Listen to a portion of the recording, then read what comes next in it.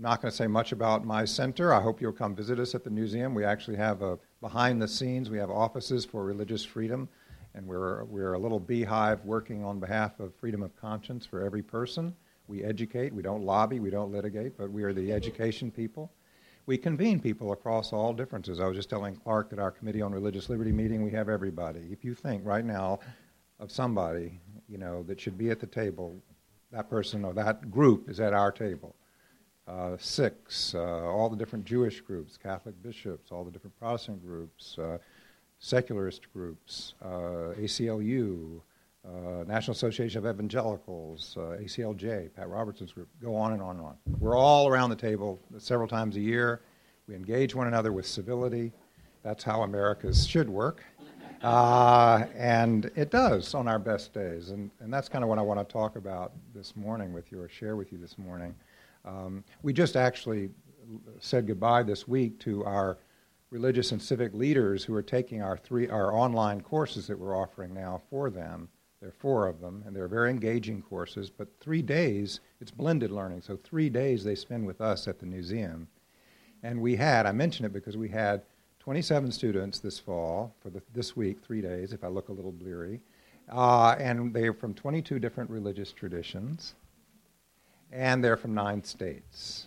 It's new, it's a new program, but our idea is to prepare the next generation of leaders in this country, starting with religious leaders, to be people who understand and apply the principles of the First Amendment or our Constitution, and who know how to engage one another across very deep differences with civility, without compromising their own conviction. That's our vision. And so we've partnered with seminaries around the country. We have 6 signed up so far. We have 10 or 20 more in the pipeline. And they're going to offer these courses. So it won't go away. It'll be embedded into the curriculum of our seminaries in this country, which, believe it or not, if you're going to be a religious leader in this country, you probably will not be taking anything like this. So we think it's a gap that needs to be filled. So that's my little commercial for what we're doing, and I invite you to learn more about it and help us to carry out that vision. Well, all right, this is a defining moment for America. We don't have to say that twice. In more ways than one.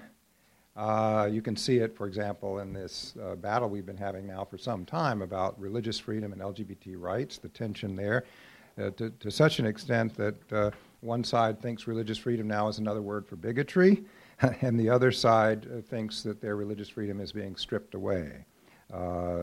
This has become the most disturbing development in my lifetime for religious freedom, when you no longer can say religious freedom and have any agreement on what the heck you mean.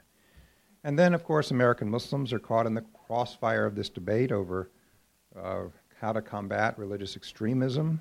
And as you probably well know, attacks on Muslims in America and Muslim institutions have spiked dramatically, almost 1/3 up over a year ago when the terrible attacks happened in Paris and San Bernardino.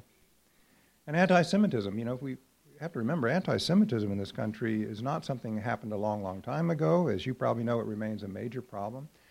The hate crimes in this country were based on religion. By far, the greatest number are against Jews and Jewish institutions in the United States, according to the FBI at least. And many conservative Christians are very angry. They're convinced that their faith is under attack in the public square. And meanwhile, many secularists are equally convinced that atheists and humanists suffer from imposition of religion in the United States. So all of these conflicts, all of these tensions raise a simple but profound question, I think. How will we live with our deepest differences? Or to put it another way, how will we sustain this lively experiment in living together and building one nation of many peoples, many beliefs? And can we find ways to negotiate our religious and ideological differences with civility and respect? Or are we doomed to continue on the present path of polarization and division? Well, obviously, a great deal is at stake in how we answer these questions. How we answer them will determine what kind of country we are, what kind of country we're going to become.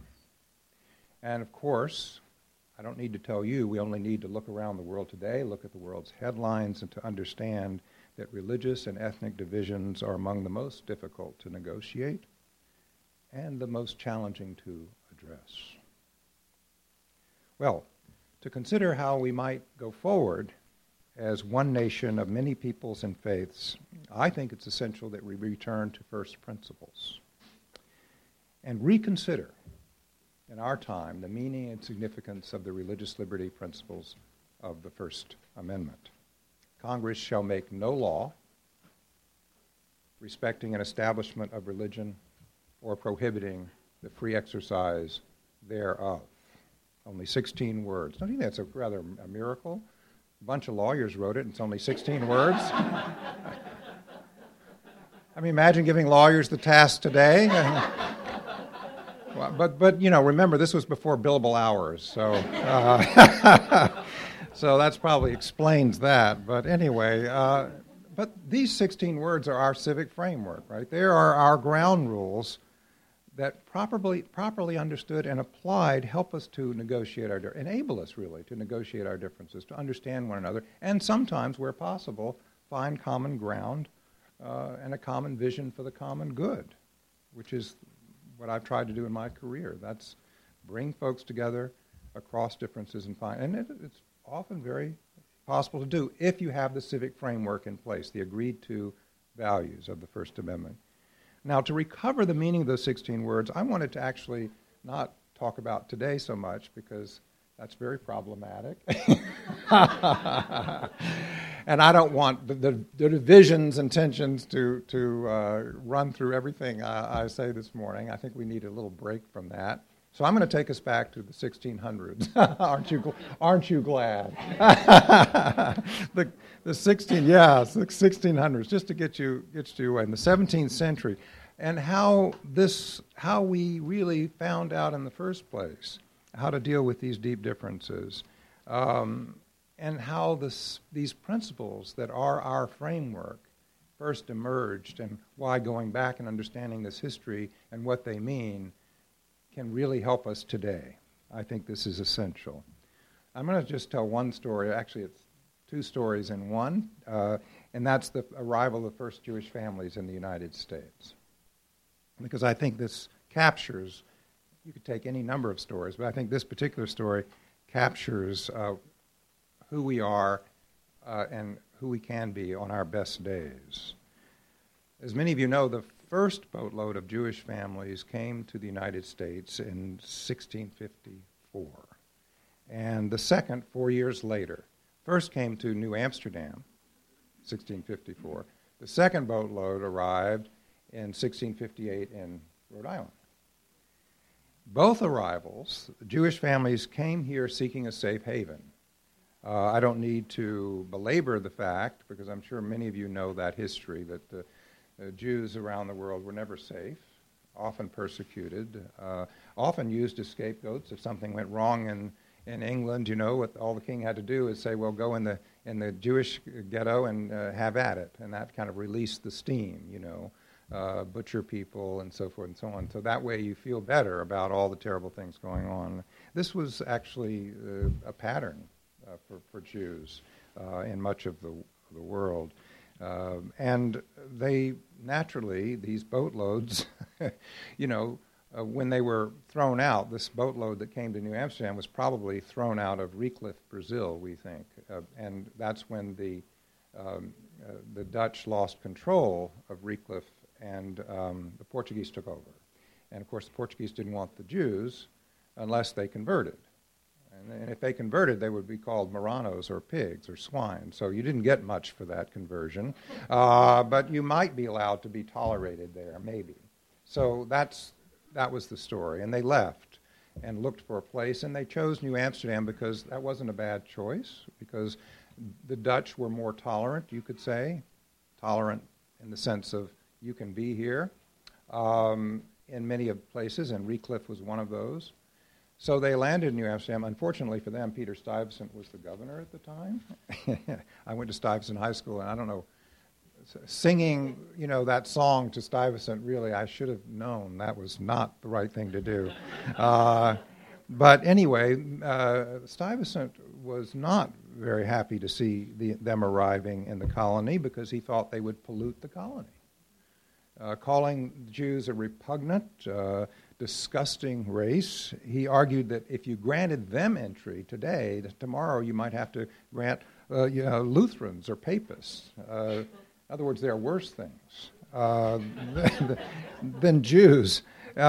Now, he was overruled by the directors at the Dutch West India Company, mostly for economic reasons, not because they loved the Jews. They had a couple of Jews on the board who, were helping to finance all this. So they had to allow them in. But didn't mean they had to give them anything, freedom. They had to only tolerate them to be there. So you couldn't, serve in the militia. You couldn't at first own property. You couldn't certainly you couldn't build a synagogue and worship openly. That would be unthinkable. Well, this hostile reception of the Jews in New Amsterdam, that might have been the predominant story of America. That might have been our predominant narrative. I mean, it certainly is still in many places in the world. And there are some Americans, sadly, who wish that it were the predominant narrative, who think we should be a place that picks and chooses, tolerates or not tolerates, who worries about how we're going to be polluted by people coming in. And there are people who still work for their understanding of a Christian America, where others are merely tolerated to be here. They never quite define what they mean by Christian, because if they did, many of us in this room would be left out of that definition. So it's a particular definition. Well, almost 300 years after that first boatload was refused entry, another boatload was actually turned away when Jews arrived on the St. Louis, and they were denied sanctuary in the United States. Now, this is symbolic because there were many, many other Jews denied sanctuary. This one group, though, has become kind of symbolic of the attitude at the time. And for most of World War II, as you know, the U.S. government was slow to do anything to save the Jews. And there was anti-Semitism behind those decisions. And that delay had tragic consequences. It's true the War Refugee Board, created by President Roosevelt in 1944, is credited with saving maybe 200,000 lives, which is significant. But many other Jews, it was too little, too late. And thousands who might have been saved perished at the hands of the Nazis. Well, at various other times in our history, and I won't belabor the bad news, the rejection, as you know, of the stranger in the midst of the saints, as it were, has turned ugly, even violent, as Catholics, Mormons, Jews, Jehovah's Witnesses, and now Muslims can readily attest. Well, you may recall that after 9/11, 3 people were killed in the United States for no other reason that they looked like Muslims. One was actually a Sikh. One was a Muslim. Another was a Coptic Christian. The only reason they were all 3 killed is they looked like Muslims, but the other thing about all 3 that they had in common, they were all Americans. They were all Americans. Well, while these culture war deaths are in this country thankfully rare, the spirit of Peter Stuyvesant still lives on in the United States. Fortunately, there was another arrival. So here's the better news, and a very different reception. 4 years later, in 1658, the second boatload of Jewish families had the good sense or the good fortune to land in Rhode Island. Now there they were told, for the first time in centuries, that they were free to practice their faith openly and freely as citizens of the colony. Now imagine, it's hard to recover this, imagine their astonishment. Here was a place, the first place in the world, where one's religious faith in no way affected one's standing in the political order. It's hard to recover that. So imagine the shock of the Jewish families. Here was the place where they could worship, the first place where there was no established religion. And everyone was free to practice their faith without interference from the state. Unimaginable. Now, I wasn't there, of course, but I can almost picture the leader of the Jewish families hearing all of this with disbelief and asking, well, wait a minute, do you mean we can own property? Yes. Can we vote? Yes. And then the big question, can we build a synagogue and worship openly? And the answer, yes. Here all are free to worship as they choose. And then I imagine the Jewish leader holding up his hands and saying, wait a minute, let's start all over. We're Jews. And then I picture the leaders of Rhode Island saying, yes, we know. But that doesn't matter here. Here is a haven for the cause of conscience. Now this reception, which has become the United States on our best days, was due largely to the vision of that eccentric founder of Rhode Island, that strange man, that Puritan minister, Roger Williams. Now today, Williams is often misrepresented as a political reformer or as a civil libertarian, as though he was the founder of the first chapter of the ACLU. But Williams was actually motivated by his own very deep religious convictions, if you want to understand Williams. He wasn't banished from Massachusetts Bay for not being a good enough Puritan, not being Puritan enough. He was actually banished for being too Puritan. He was much more Puritan than the Puritans. And the key to recovering the full power of his vision for what he called soul liberty, S-O-U-L, is to understand that the one great abiding desire in his entire life was to find the true church. He attacked the churches of Massachusetts Bay for not fully separating from the Church of England. Even the separatist pilgrims in Salem didn't go far enough for Roger Williams. They were not pure enough for him.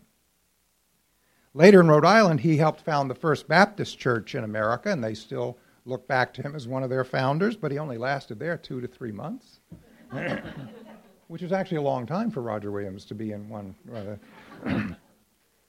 There was even a period where he would not say grace with his wife because she still consorted with ministers of the gospel who he considered to be corrupt. Today we would probably call him a fundamentalist. He drew a pretty tight circle, Roger and God. Pretty much. So not only, he argued, were the churches of Massachusetts Bay corrupt, according to Williams, but also the colony's charter was invalid. He declared that the land didn't belong to the Puritans, didn't belong to them. It actually belonged to the people who were already there, that is, the Indians. And they couldn't have this land unless they obtained it fairly. Well, that's a radical idea even today, right? But what angered Williams above all else, and what really got him banished, was the failure of Massachusetts Bay to protect liberty of conscience, soul liberty for all. Now, Williams was not interested in religious liberty for political reasons only, or for the sake of social reform. He was for religious liberty or soul liberty because he deeply believed that God requires it. Our whole experiment on religious liberty really can be traced back to that conviction. God requires it. God requires it. So he had no choice, whether he liked it or not. He wrote, "It is the will and command of God," and he was writing this in answer to his nemesis John Cotton, "that since the coming of his Son, Lord Jesus, a permission of the most paganish, Jewish, Turkish, or anti-Christian consciences and worships be granted to all men in all nations and countries, and they are only to be fought against with that sword which is only in soul matters able to conquer, to wit, the sword of God's Spirit, the Word of God." Notice, Roger Williams Didn't accept other religions. I mean, why would he? He's not one of them. I mean, why would you be something that you're not? He believed the gospel was the truth, the way, the light. He didn't accept other religions. He thought many were wrong and dangerous, Quakers most of all. The worst. By the way, anti-Christian consciences, that was Roman Catholics. Turkish, of course, Muslims. But Williams believed that the gospel commands that people be given the freedom to choose for or against the truth. That's the only source of faith. And that's the command of the gospel as he understood it. Or as he might have put it, he didn't, but he might have said, people must have the right to be wrong. Or there's no faith. Religious liberty, in other words, is a fundamental, precious, and alienable right for every person. Or as Jefferson put it, we're endowed by our Creator with certain unalienable rights. This is the first. When this liberty of conscience is denied by the state, Williams argued, the state commits, and excuse the language, what he called spiritual rape. Citing history's rivers of blood fought over religious differences, Williams declared that government coercion in matters of faith leads either to persecution and death or, at best, widespread hypocrisy. For Williams, no true church is even possible. Now, he didn't see a true church in his time, but he wanted the conditions to be there so that one could be there. But no true church is even possible without what he called, long before Thomas Jefferson, a wall of separation between the garden of the church and the wilderness of the world. And the filthiest word in the English language, the dirtiest word, the most unspeakable word in the English language, for him, for Roger Williams, it was Christendom.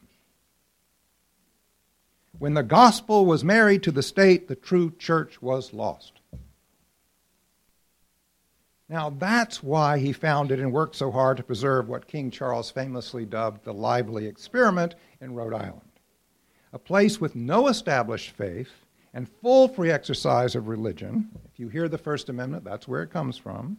This bold endeavor eventually becomes the majority report in the United States. It eventually becomes the American arrangement, the American experiment in religious liberty as embodied in the religious liberty principles of the First Amendment to our Constitution. But religious liberty is not a machine that runs by itself. No law, no court, no constitution can sustain it unless individual citizens take responsibility to uphold it, not just for themselves, but for all others. So one of my very favorite moments in the life of Roger Williams came towards the end of his life. He was in his 70s. In those days, that was considered quite elderly. And he wanted to debate the Quakers one last time in public before he died. He was just laser focused on making sure they understood that they were wrong. So he rode 30 miles across river by himself to debate the Quakers for 3 days in public. 3 days. And he was heckled by his own citizens of Rhode Island for his trouble. I mean, you have to remember, Quakers were quite zealous at the time. I don't know if you know that history, but you think of Quakers very quiet and social justice and so forth. In those days, to make a point, they might run through the streets naked.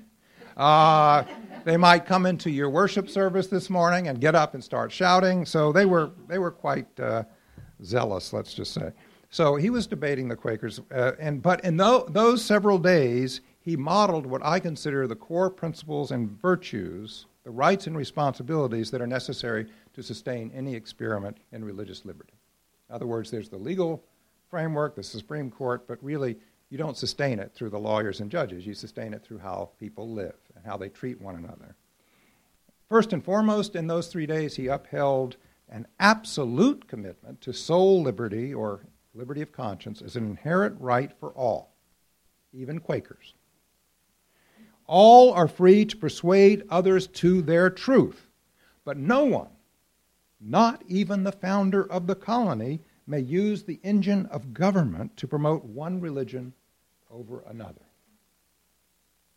Second, he demonstrated the highest level of civic responsibility, what might be called the golden rule for civic life, and that is, my rights are best guarded and protected when I take responsibility to guard yours, to guard the right of all others, including people I deeply disagree with.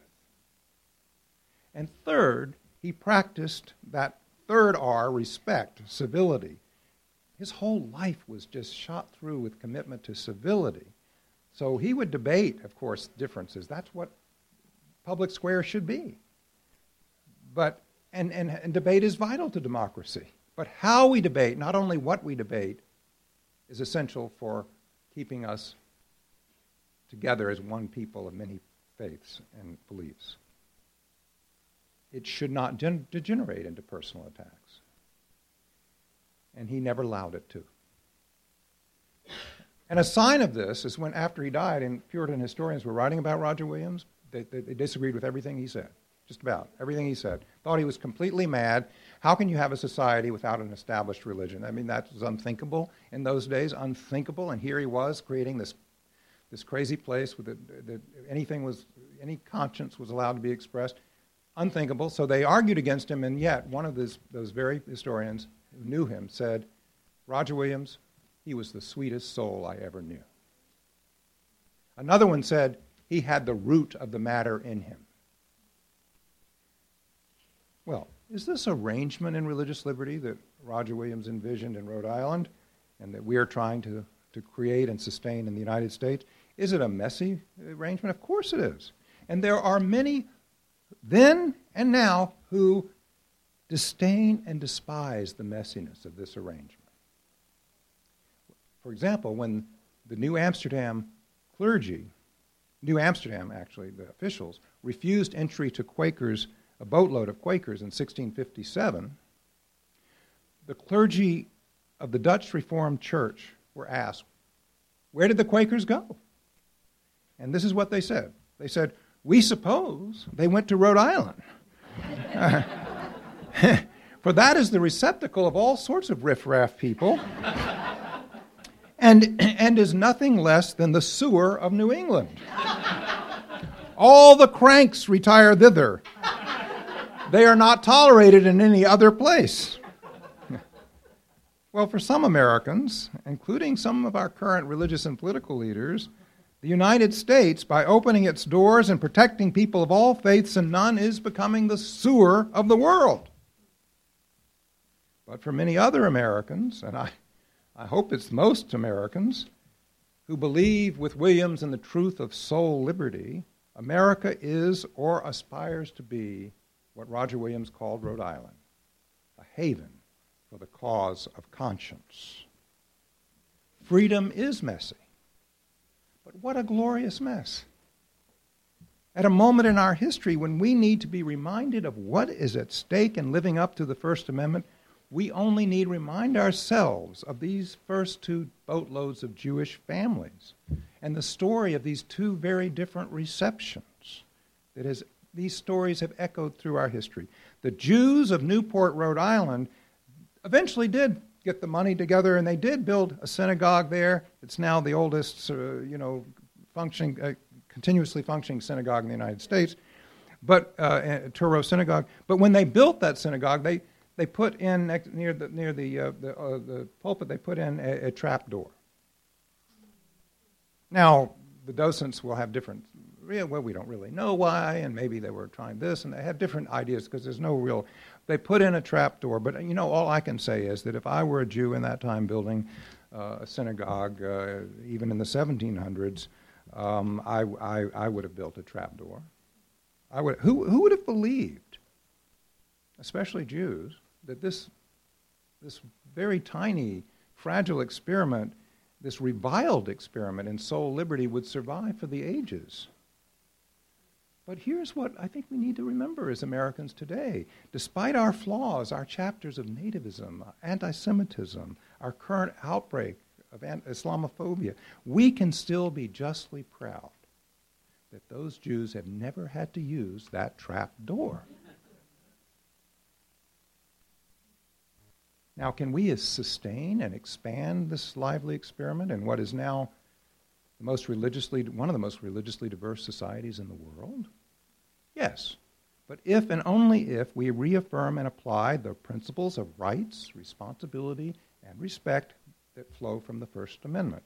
These principles are not, I want to underscore, as the great American public philosopher Father John Courtney Murray used to say, they are not our articles of faith.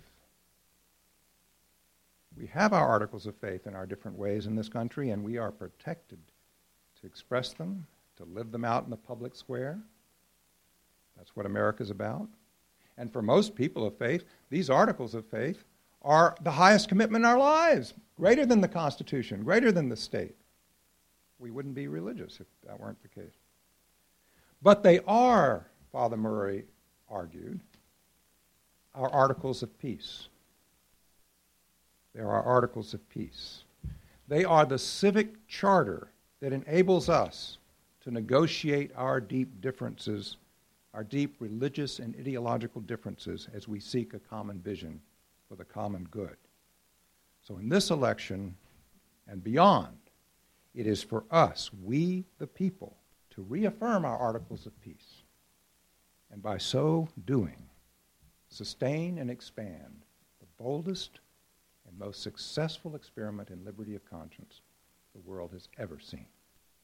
Thank you very much.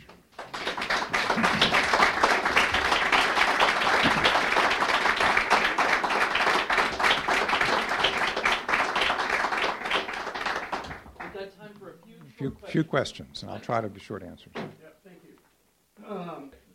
Well, I think that's a very important story, both a good story in the sense that the effort made to people meet their neighbors. I mean, the truth is, the polls tell us, Pew tells us, that when people who have actually met and know Muslim Americans are by far more understanding and accepting and have a better view. So the more you know people, the better it is. The bad news, the bad part of your story, which I think is widespread, is that for about more than a decade now, there have been about 5 major groups that have been funded with tens of millions of dollars to educate people about Islam. And so there are a great many people who feel they are educated about Islam. When I go around the country and work on these issues, they tell me, yes, we know, here, let me quote you this, let me quote you that. And of course, as a religious studies person, you know, I'm appalled because it's miseducation, but they are convinced they have been educated. So we're up against not people who just are ignorant about Islam, not people who just maybe have prejudices. We're up against people who actually think they know. That's much more difficult to counter. Now, if I had tens of millions of dollars, I might do a better job. We have had many programs to try to talk about what the truth is about Islam and Muslims and understand all these issues, the differences within Islam and all that. You know, but those nuances are lost when the public has been, for many years, subjected to this propaganda. Propaganda works. And I'll also say religious illiteracy is pernicious. We do not educate our young people much about different religions, and I'm working very hard in public schools to improve that. But if you add religious illiteracy plus propaganda equals intolerance and hate and that kind of thing. So we've got to do better. Yes. Yeah, one here. Let's go. Yeah, I'll do. Most try of to. us here know the Pledge of Allegiance. Yes. At your round table, are there objections to the inclusion of under God in the Pledge of Allegiance? Oh, sure. There are. Yeah, sure. Because, you know, this is America. So, but, see, the reason we come together at the Committee on Religious Liberty is because we all care about conscience and freedom of conscience for everybody, people of all faiths and no faith.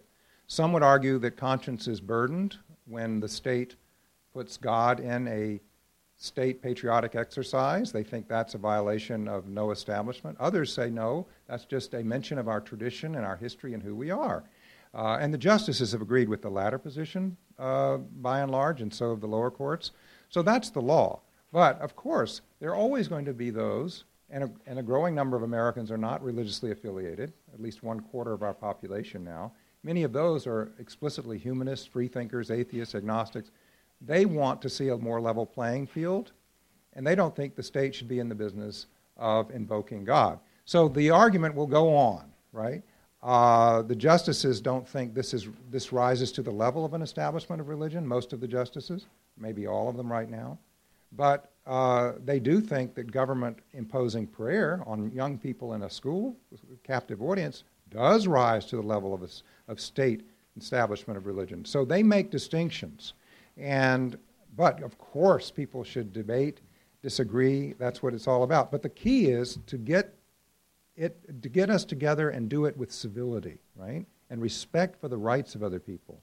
So people are willing to lose on a court case and still be part of the discussion if they're treated respectfully in the process and not excluded.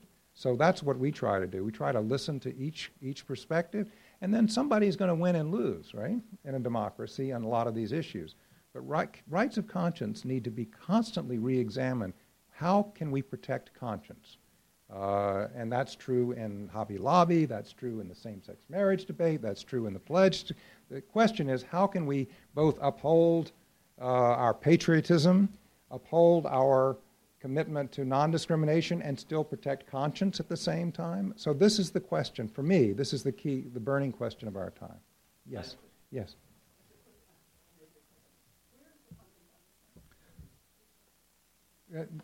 You haven't seen the hat go around yet?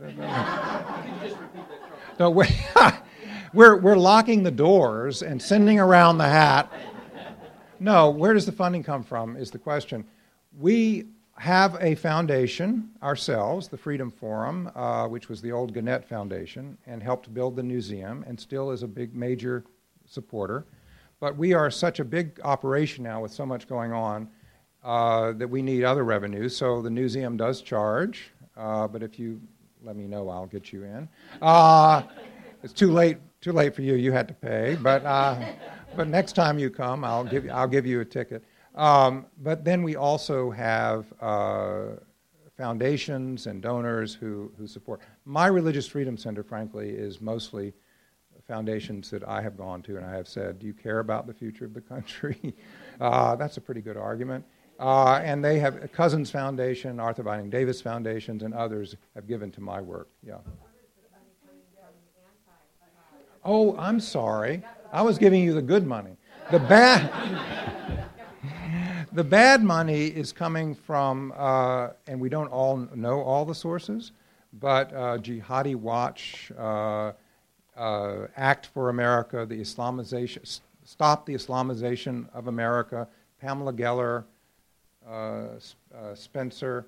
These folks have convinced a number of very wealthy people and some foundations to support them. So the Center for American Progress actually did a study of this a few years ago, and at that time they said $40 million, but I think it's now much more than that, have flowed into about 5 organizations. So if you go to their website, they probably still have that study up, and you can see some of the foundations that they have uncovered. It's a little hard sometimes to find this money, but there are, understandably, people who are very worried, very concerned about terrorism, who see so much involvement of Muslims in these terrorist things, and naturally the reservoir of distrust and fear of Islam that has gone back for hundreds of years in the West feeds in to and fits the narrative. But here's the issue. Here's the big issue. Obviously there's things going on within Islam that are very, very dangerous and challenging. There's a lot of war, civil war within Islam, so nobody should underestimate that. The bigger question is Islam itself the reason for all of this? And that's what these folks have decided to argue, that Islam is inherently a violent, evil ideology, political ideology, religion, and must be kept out. The others of us argue, no, Islam is like Christianity. It has much variety and it has extreme movements, but the core message of Islam, like the core message of Christianity, is something that we all should be respectful of and protect. So those are the two competing narratives. And the last thing I'll say about this is, the American Muslims in this country that I've worked with for so many years, among the most patriotic, committed Americans that I know. I've worked with them for 25 years. I know most of the leading American Muslim groups. the mosques in this country are our first-line defense against extremism. They're really working actively to fight radicalization. We need more mosques, not fewer, if we want to stop radicalization. And Islam itself, if Christianity, all right, I'll just say this, the last thing. As soon as people start saying that the KKK and the white supremacist groups that claim to be Christian, as soon as we label when they do something, and the FBI tells us that the most terrorist attacks by far in the United States in recent years have been from white supremacists, far more than Muslim folks, white supremacists. So the moment these folks in these groups will start labeling those people Christian extremists, then I'll be happy to start saying Islamic extremists, right? The moment that we say that Christianity is implicated as an evil, violent religion because people in the name of Christianity do these horrible things all the time, then I'll concede. But they won't do that because they know that's not true. And it isn't true. I'm a Christian, and I know it's not true. And all of my Muslim friends know it's not true of Islam. And there are some courageous people putting their lives on the line around the world, Muslim leaders, to try to change the narrative and to try to fight back against the radicalization, the extremism that has emerged in Muslim-majority countries and is small in numbers but powerful in impact. And Muslim-majority countries now, many of the leaders are saying, we need to protect religious minorities in our countries, and we need to do a lot more. So we need to be allies with that and work with that, not demonize our friends.